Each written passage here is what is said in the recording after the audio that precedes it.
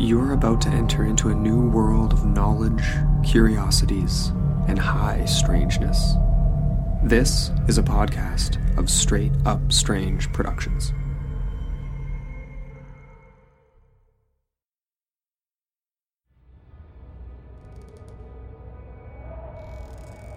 Welcome to 13 Nights of Halloween, a Straight Up Enigmas exclusive mini-series.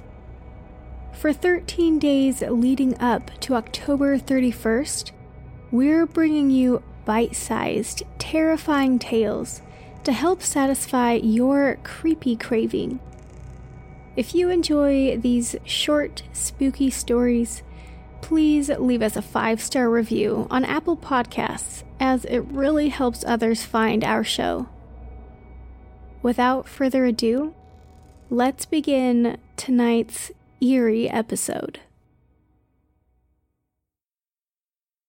The following story is a true series of eerie events told to me by my good friend and longtime listener, Ariel. It's told from his perspective.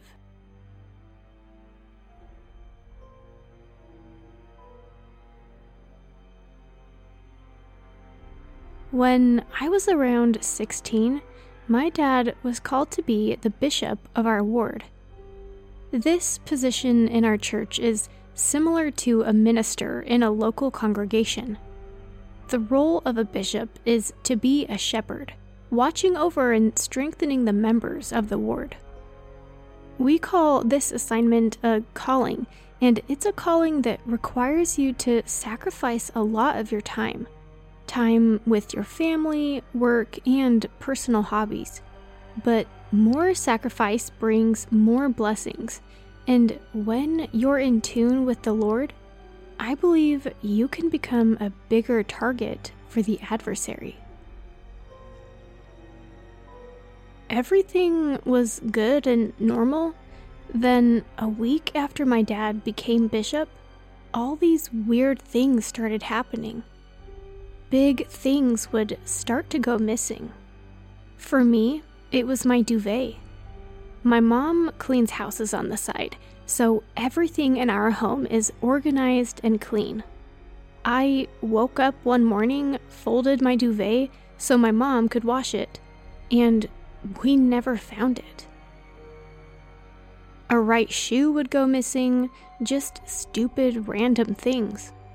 Our watering can even disappeared, and it was one of those things that we put in the same place every time, so it's very unlikely that we just misplaced it. Everyone had something go missing. My mom, dad, older brother, aunt, uncle, grandpa, and grandma and I. We all lived together in a townhouse. We did have a dog, but we never had a problem with him chewing on things or moving them. This presence, or whatever it was, would mimic voices. I had an incident where I came home from school, dropped off my backpack inside, and went out to play. My best friend Victor lived close, and we would go hang out and play video games or soccer. Well, this one time, I dropped off my backpack, and before heading outside, I yelled up the stairs to my brother, "Hey, Neffy, I'm going to go play." "Yeah? Okay, that's fine." It was his voice, a perfect imitation of my brother. I went to play at Victor's, and later, I saw Neffy walking home from school. I went up to him and asked, "Where did you come from?" "What do you mean?" he asked, confused. "You were at home, I swear." At first, Neffy just said, "You must have been hearing things," but then he believed me. He could see how serious I was about it. We told our family, and later, this same thing happened to my uncle. He had called for my grandpa and heard him respond, but my grandpa wasn't home. My grandma heard my little brother, but even though my grandma heard him answer, he also wasn't home at the time. We would also hear tappings around the house.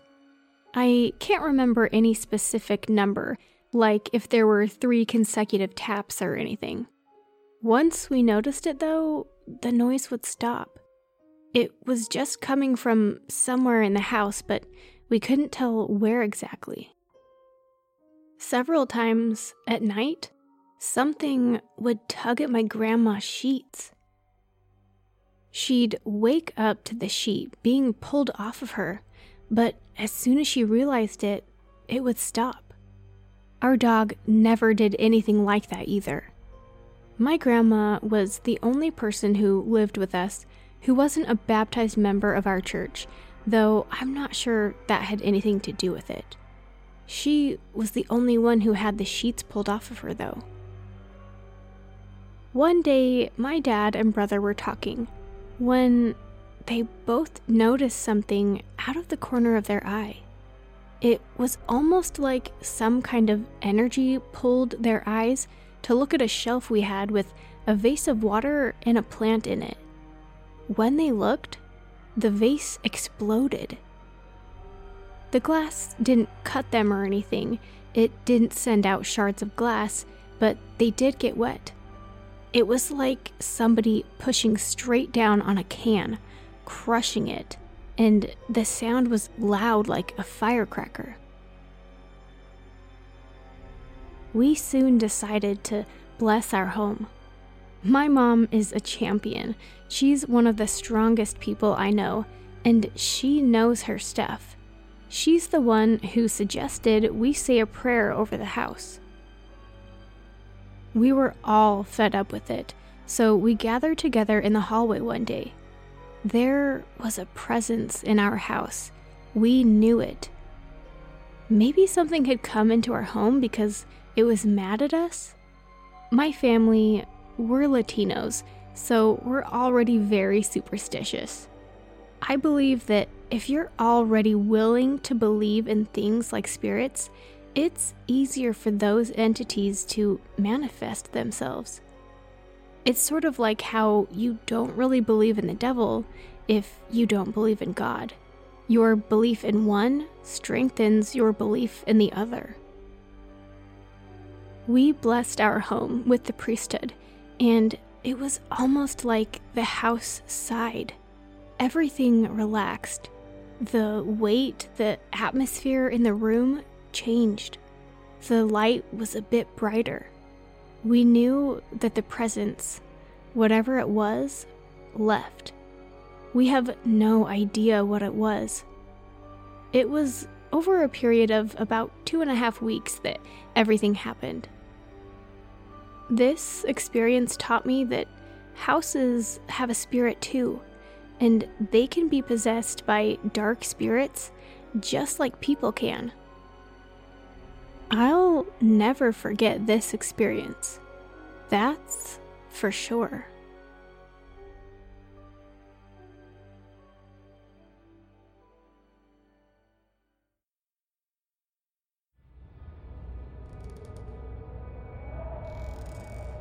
Thank you for listening to tonight's hair-raising tale.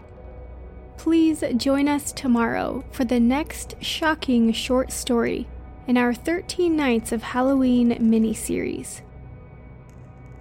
This episode was produced by me, Jaden McKell. If you'd like to learn more about the sources used in this chilling account, please check our show notes or our website at straightupenigmas.home.blog.